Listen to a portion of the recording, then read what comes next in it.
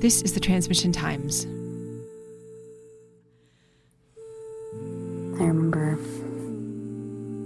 early on reading about those super spreader events that happened at the beginning of the pandemic before we knew anything. And so many people were infected at these choir practices. And my heart just really sank because singing in a group has such a beautiful effect, such a beautiful impact on the singers. And of course on the people who listen as well, but I think that singing as a group is a profoundly human experience. It's very early in the morning, the sun's not up yet.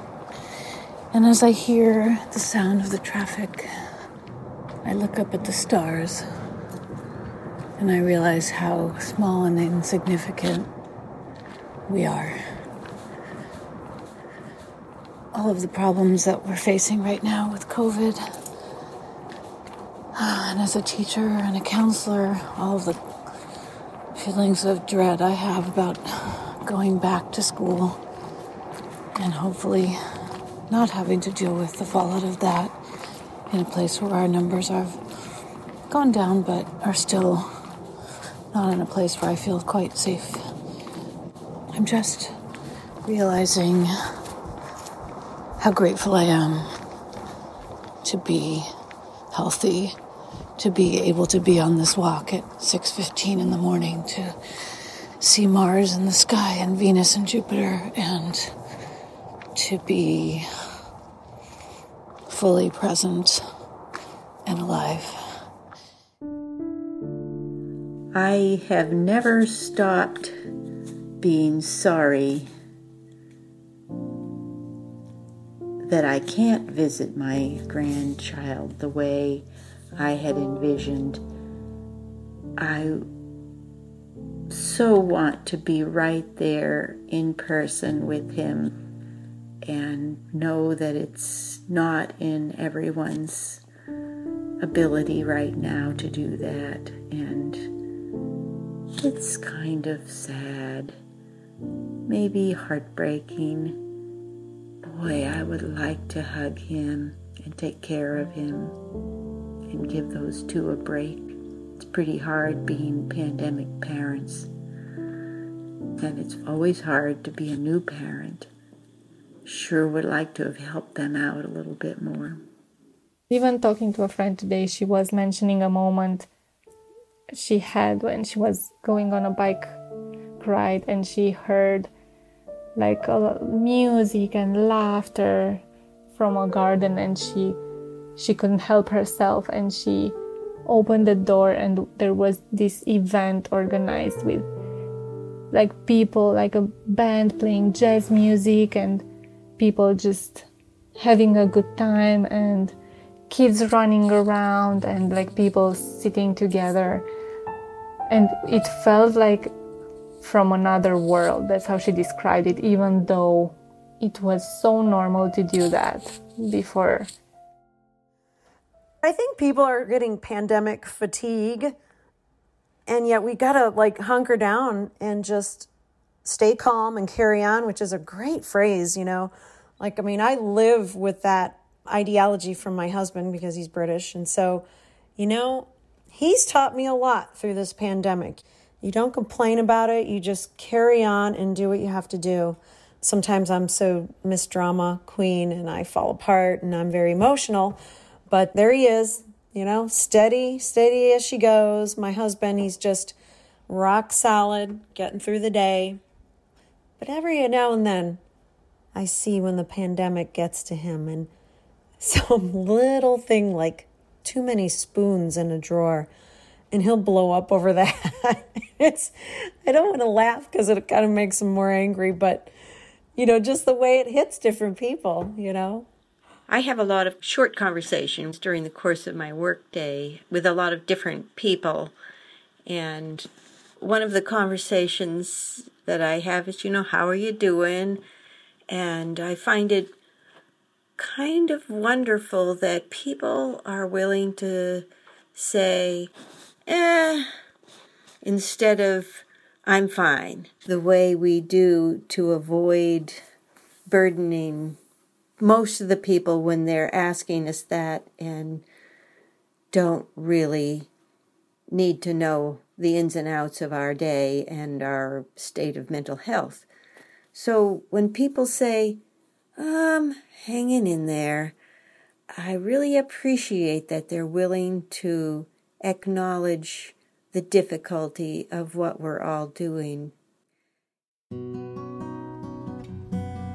Something that I didn't anticipate would be a result of this pandemic is that we're all a little bit less polite to each other in public. There are other ways to show politeness, like keeping a 6-foot space between the people around you and putting on your mask when you're passing by and that sort of thing. But things like holding the door open for someone, or I was at the grocery store and a woman was coming out of the store and something rolled off the bottom level of her cart, and I pointed to it and I said, something fell off, but I made no move to help her hold the cart so it didn't roll away. I just kind of watched her, and I just felt so sorry and yet unsure. And then even just passing someone on the street, I find myself trying to smile at them in a friendly way and then awkwardly just raising my eyebrows instead.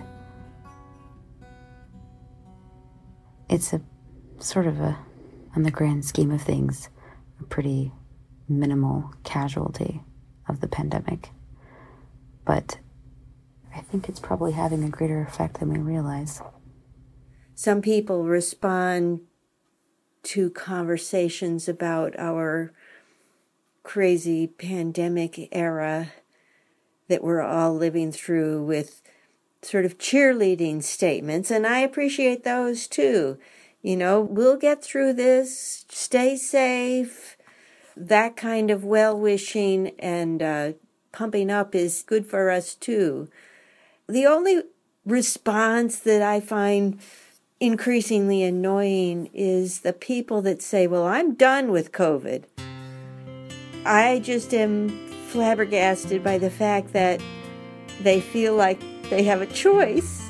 They can have a choice to how they live their life right now, but they don't have a choice about this being here. My husband, who was very laid back, went to the grocery store with the boys, and he came back and he was all kinds of flustered, and I was like, what's going on? He actually really enjoys going to the grocery store with the kids, which I think is marvelous. So him coming home upset was odd, and I'm like, what happened? And he was like, the signs on the floor. I am so done with the signs on the floor.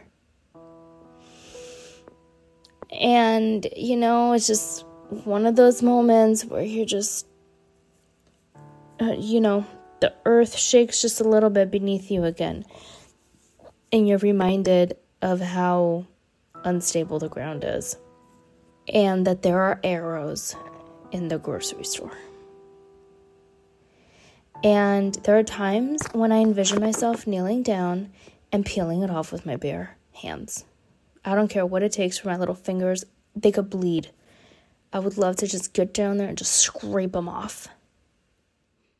When I step out into mask land to buy groceries or go to the hardware store, it seems as if most people have gone back to a semblance of the way they lived before COVID. Crowds gather at Trader Joe's, which seems to have loosened its regulations. There's an incredibly long line of masked people staring at cell phones waiting to get into Patagonia every day. People seem quite comfortable doing the right thing, wearing the masks, which is very good because the practice keeps the virus from spreading. But in this comfortable acceptance, it seems there's a desire, a drive to return to shopping as perhaps an answer. When this whole thing started, my husband was upset that our church closed down. I mean, worldwide. And he wanted them to stand up for the First Amendment and to speak up for the people, for freedom and for rights and for religious freedom. And when that didn't happen, he was really upset and disappointed and feeling like, what can you believe in if the leadership in the church that you attend don't defend their own rights? We have freedom, and it really is true. I know it sounds cliche. Every day you hear it on a million commercials, but we have what we have because of the previous generations giving up, growing gardens, going into factories, making ammunition, doing the hard stuff in the world wars that we've read about in textbooks. But I feel like now there have been generations since that, and possibly myself included, where, wearing a mask is not a big sacrifice. And we just do it, and we could be out of this thing, out of the woods, or at least the numbers wouldn't be up on people getting sick. And that's when he began to find out what was really going on, was that the church has been wanting to come back. But they've also been polling their people, apparently not us, and finding out that people don't want to, and that they're really scared. There may be people who are so permanently traumatized that they may not ever come back in person. So this was an eye-opener for him. It was like, oh. So I've been upset with the church, but the church has just been responding to the congregation. Many years ago, this group was very, very important to my life. And my life got crazy and I started working and I wasn't able to be part of this group anymore. But now that I'm not working, I was so excited to jump back into it. And they were trying their very best to make everything as normal as possible. And I went to a meeting and it seemed so normal. I mean, it was different for sure. But still, it just seemed really nice to be around these women again. And then today I get an email saying that we have to impose some COVID guidelines. I think that this is just going to change the world from here on out. There are going to be people who literally have PTSD from this event and may never recuperate, may never recover. I think we're going to be seeing masks from now on. Even if it's only a small portion of people, I think there will be people who will never give up their masks. And I can't judge them because this was done to them. It's not their fault. The one thing that I had for myself that I was looking forward to, now I can't do it. Because if I do, I have to wear a mask. The problem isn't the mask wearing per se. Of course I wear masks to go out and all that. It's not that. It's more the anxiety that comes with the policing of the COVID guidelines. So, for example, one of the COVID guidelines in this situation was when you walk into the building, you must wear a mask. When you sit down in your seat and presumably at your own table, you can take off your mask. But then if you were ever to get up and go to the bathroom or anywhere else in the building, you would need to wear a mask. It just, to me, if it leaves many things up to other people looking at you and saying you're not following the rules. Or what if I forget? Am I going to look like an uncooperative jerk? Or are people going to have more mercy on me and more grace? Now, that was probably the case, especially these group of people. But still, that's just where my anxiety takes me, and I can't deal with that. I'm trying so hard to stay afloat right now. There's just nothing like this COVID anxiety. And I wish that it would just leave me alone. This is something I was really looking forward to. For my own self-care, for my own need for community and fellowship, for my need to share my beautiful baby with other women, to say, hey, hold my baby. And now I can't because of COVID. Because of what COVID does to me.